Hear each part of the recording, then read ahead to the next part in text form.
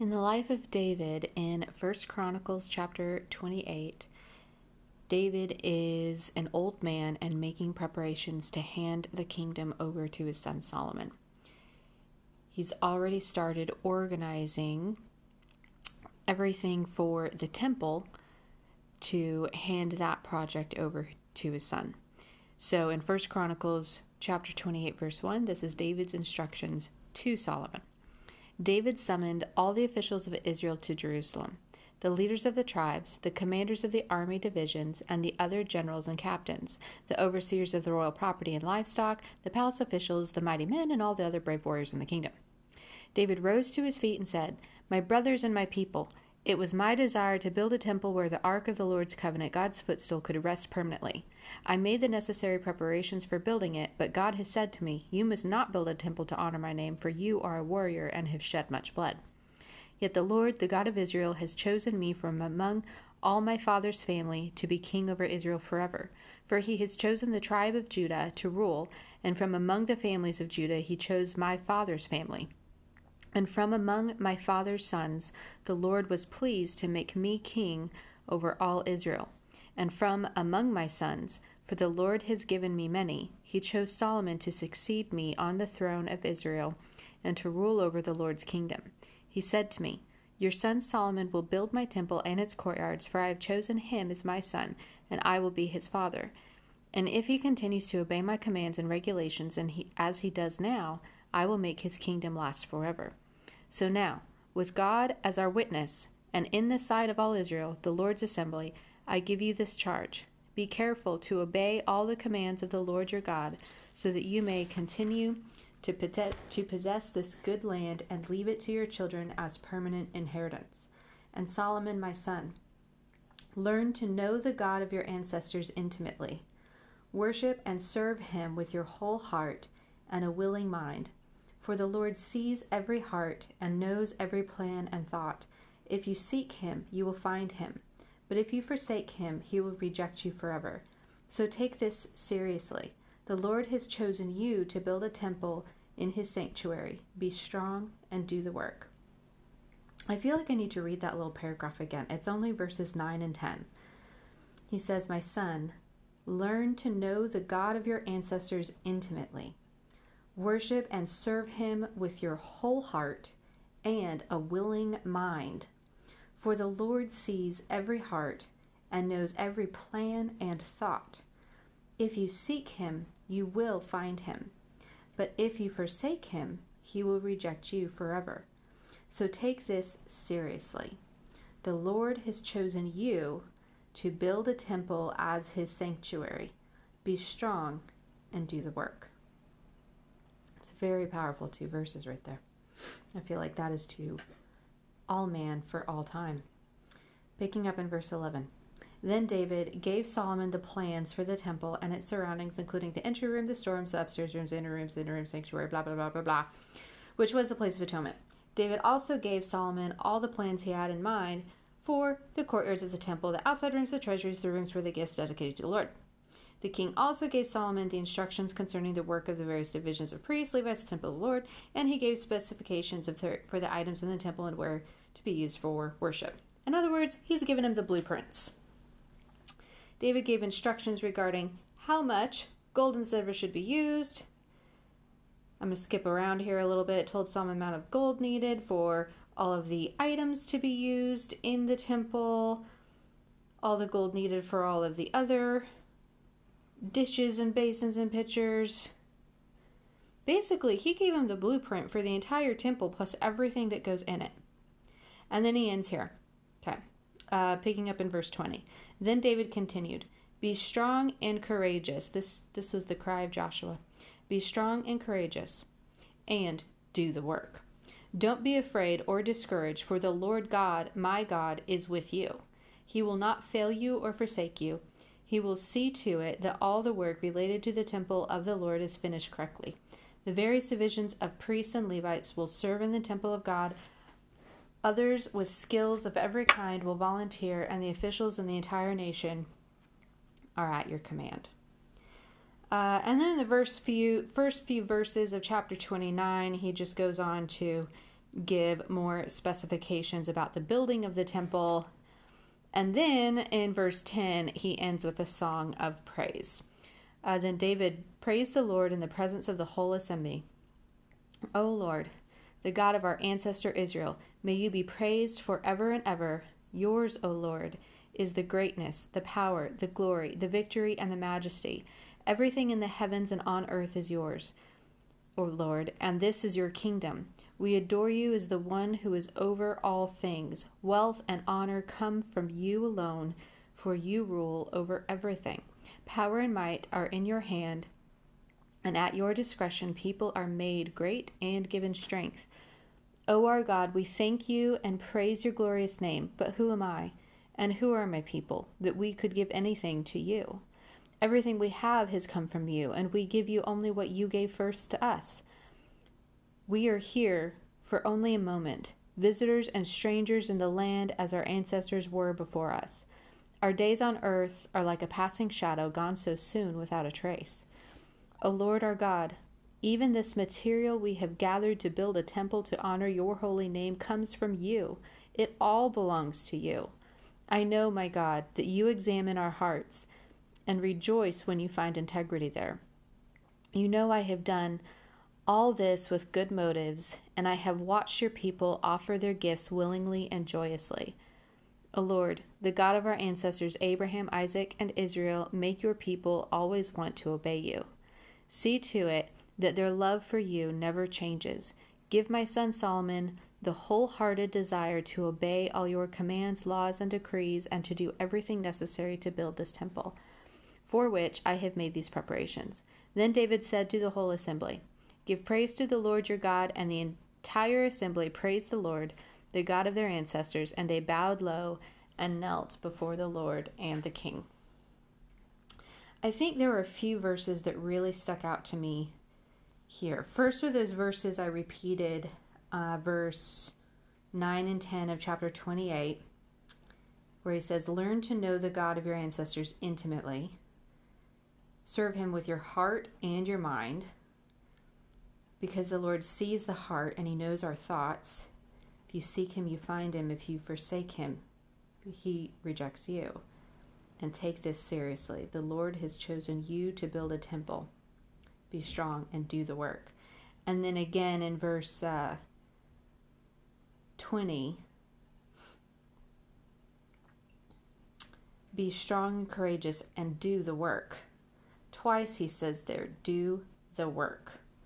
Don't be afraid or discouraged, for the Lord my God is with you. So do the work, but don't worry. God's with you doing it. He will not fail you or forsake you. He will see to it that all the work related to the temple of the Lord is finished correctly. Today, we are the temple, and we work in the kingdom of God that is already here, and he will see that it is finished correctly. The various divisions, so I don't think that needs any more of my thoughts on that. Those verses pretty much speak for themselves.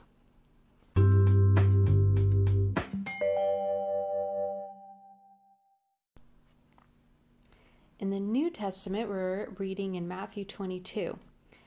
Just skipping ahead to the subtitles in this section. First, Jesus tells a parable, and then he gets interrogated by the religious leaders. And they ask him about paying taxes, which, of course, it's tax season for us, sort of, with the virus. He also gets asked about the resurrection and about the greatest commandment. But then when Jesus asks them a question, they're stumped. So this is Matthew chapter 22, starting in verse 1. Jesus is telling a parable about the wedding dinner. Jesus also told them other parables, he said. So he has just told them, let me back up a little bit here. He has just told them the parable about the evil farmers. And now he's about to tell them another one. He said, verse 2, The kingdom of heaven can be illustrated by the story of a king who prepared a great wedding feast for his son. When the banquet was ready, he sent his servants to notify those who were invited, but they all refused to come. So he sent other servants to tell them, "The feast has been prepared, the bulls and fattened cattle have been killed, and everything is ready. Come to the banquet." But the guests he had invited ignored them and went their own way, one to his farm, another to his business. Others seized his messengers and insulted them and killed them. The king was furious, and he sent out his army to destroy the murderers and burn their town. And he said to his servants, "The wedding feast is ready, and the guests I invited aren't worthy of the honor. Now go out to the street corners and invite everyone you see." So the servants brought in everyone they could find, good and bad alike, and the banquet hall was filled with guests. But when the king came in to meet the guests, he noticed a man who wasn't wearing the proper clothes for a wedding. "Friend," he asked, "how is it that you are here without wedding clothes?" But the man had no reply. Then the king said to his aides, "Bind his hands and feet and throw him into the outer darkness, where there will be weeping and gnashing of teeth. For many are called, but few are chosen." Now picking up in verse 15. Then the Pharisees met together to plot how to trap Jesus into saying something for which he could be arrested. They sent some of their disciples along with the supporters of Herod to meet with him. "Teacher," they said, "we know how honest you are. You teach the way of God truthfully. You are impartial and don't play favorites. Now tell us what you think about this. Is it right to pay taxes to Caesar or not?"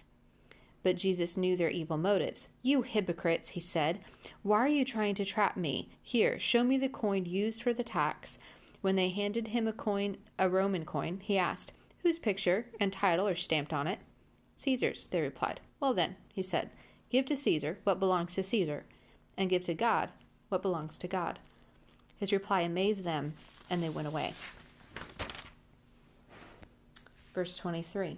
That same day, Jesus was approached by some Sadducees, religious leaders who say there is no resurrection from the dead.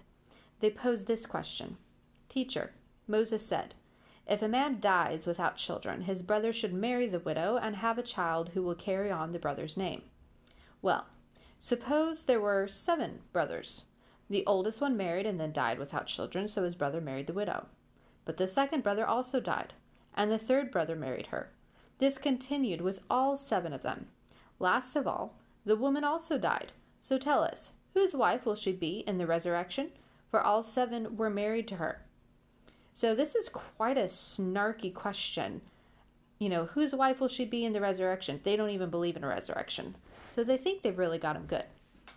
Verse 29, Jesus replied, "Your mistake is that you don't know the scriptures, and you don't know the power of God. For when the dead rise, they will neither marry nor be given in marriage. In this respect, they will be like the angels in heaven. But now, as to whether there will be a resurrection of the dead, haven't you ever read about this in the scriptures?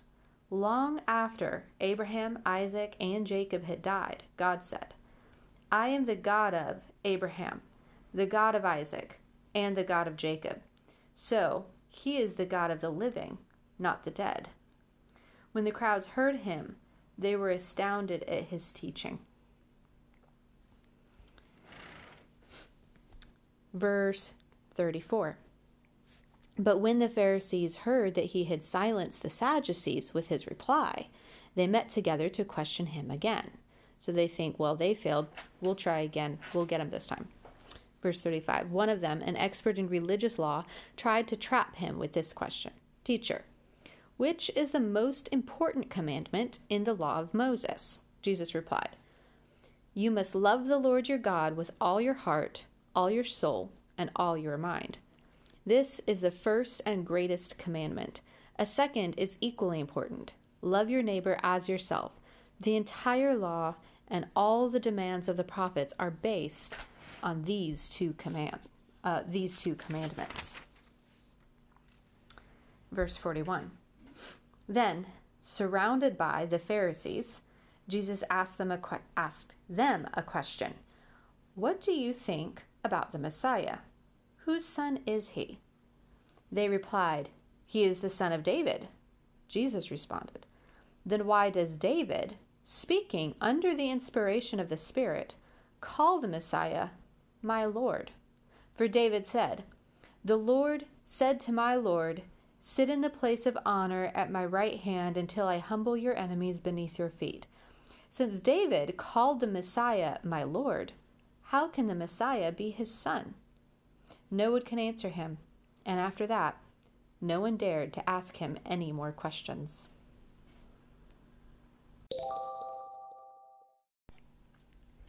Okay, so going through my Bible and reading the other versions of this text from the other Gospels and my footnotes, I have some thoughts I want to share. First, on the parable of the wedding dinner, if your reaction was anything like mine, when I hear that a guy gets kicked out and killed because he wasn't wearing the right clothes to the wedding, I'm like, wait, what is this? But a footnote here gives a bit of a cultural context of the time. It says it was customary for wedding guests to be given wedding clothes to wear to the banquet. So even though he's pulling them in off the street, they may be given outfits to wear as they're coming into the wedding so that they're dressed appropriately. It was unthinkable to refuse to wear these clothes. That would insult the host, who could only assume that the guest was arrogant and thought he didn't need these clothes or that he didn't want to take part in the wedding celebration. The wedding clothes picture the righteousness needed to enter God's kingdom, the total acceptance in God's eyes that Christ gives every believer. Christ has provided these clothes of righteousness for everyone, but each person must choose to put them on in order to enter the king's banquet. So again, this isn't a real story, it's a parable, but he wasn't sugarcoating it. He's like, listen, behave like you really believe I am who I am. You know, I give you the righteousness, and I am the way, the truth, and the life. No one comes to the Father except through me. He tells that again in this little parable. And then on the section about paying taxes. So the Pharisees ask him the question about the taxes. Then the Sadducees step in and ask him about the resurrection. And then the Pharisees come back with a third question. I thought it was funny that the Pharisees start off with this passive-aggressive statement. We know how honest you are. Yeah, they're plotting to kill him, but they're going to flatter him before they ask the question because they want to save face in front of the crowd. And when Jesus answers, give to Caesar what belongs to Caesar and give to God what belongs to God, one of the footnotes in my Bible here points out that he's identifying that we've got dual citizenship.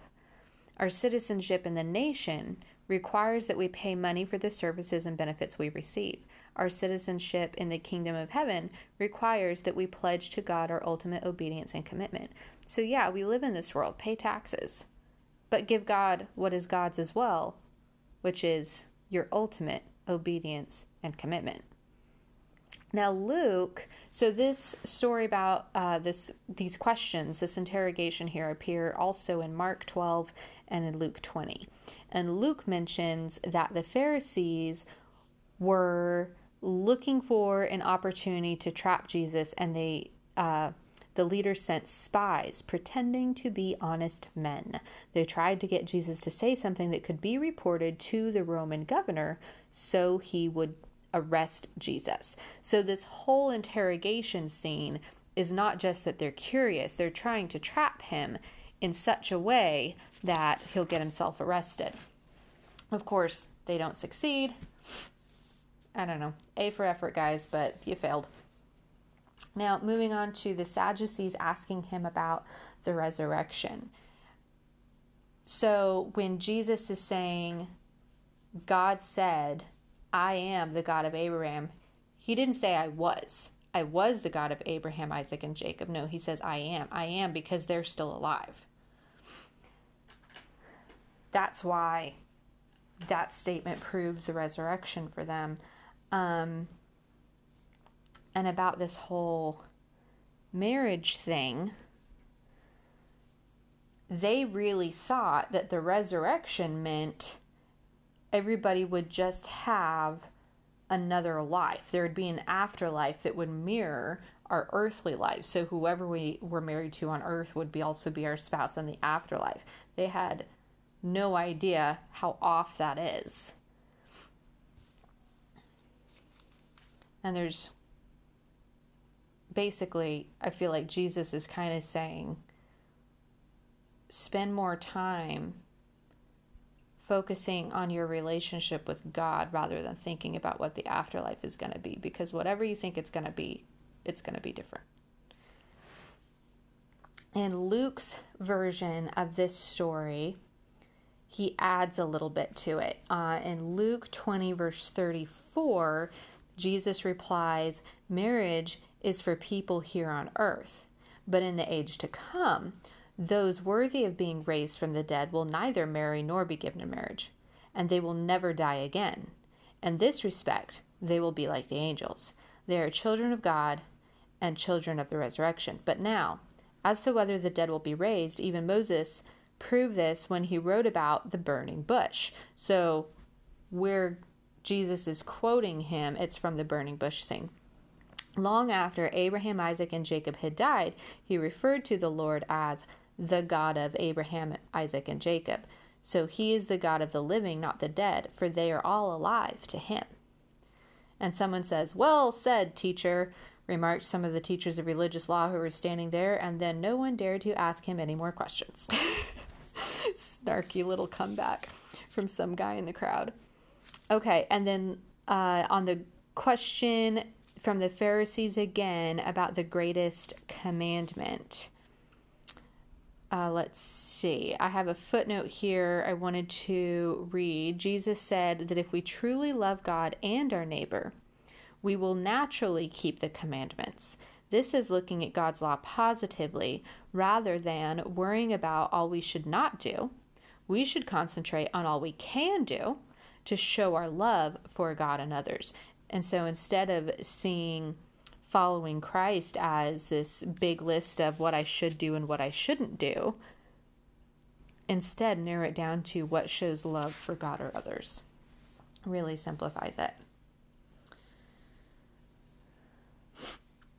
And then lastly, in his question about who the Messiah is, so the Pharisees knew that the Messiah would be a descendant of David. However, just like a father wouldn't say "my Lord" to his son, it wouldn't happen in that time period either. So when David calls the Messiah "my Lord," then they're stumped. You would think they could have come to that conclusion by themselves. They know the scriptures, but they kind of needed Jesus to point it out for them. In my footnote here, it says, the most important question we will ever answer is what we believe about Christ. Other theological questions are irrelevant until we believe that Jesus is who he said he is. Oh, and I forgot something I wanted to mention. Jesus' answer about the greatest commandment, he says, "Love the Lord your God with all your heart, all your soul, all your mind." I did not plan that just a little bit ago. We read in 1 Chronicles 28, David said, "Worship and serve God with all your heart and with all your mind." I literally did not plan that. So David says it, and then Jesus says it. Jesus added, "with all your soul." So all your heart, all your soul, all your mind. And then one of the other versions adds, "with all your strength." Oh, and also in this section on the greatest commandment, Mark's version of this little story here, after Jesus had replied that the greatest commandments were to love God with all your heart, soul, and mind, and to also love your neighbor as yourself. There's this religious leader in the crowd who actually gets it. So all of the Pharisees and Sadducees have been trying to trap him, but then there's this one who speaks out and seems like it actually sunk in for him. Mark 12, verse 32, the teacher of religious law replied, "Well said, teacher. You have spoken the truth by saying that there is only one God and no other. And I know it is important to love him with all my heart and all my understanding and all my strength, and to love my neighbor as myself. This is more important than to offer all of the burnt offerings and sacrifices required in the law." Realizing how much the man understood, Jesus said to him, You are not far from the kingdom of God." And after that, no one dared to ask him any more questions. The end. That's it for today. So in Anchor, it lets me add a song to the end of the episodes. If you're listening in Spotify, you won't be able to hear that song. But in Anchor, you can. So switch over to Anchor if you want. In this episode, I'm attaching a song called "The Greatest Commands," sung by the university I graduated from, which is the Harding University, their concert choir. So it's one of the most beautiful songs ever. Everybody loves it. It's fully a cappella, and it's literally about the scripture we just ended with. So if you're able to listen to it, I hope you enjoy it.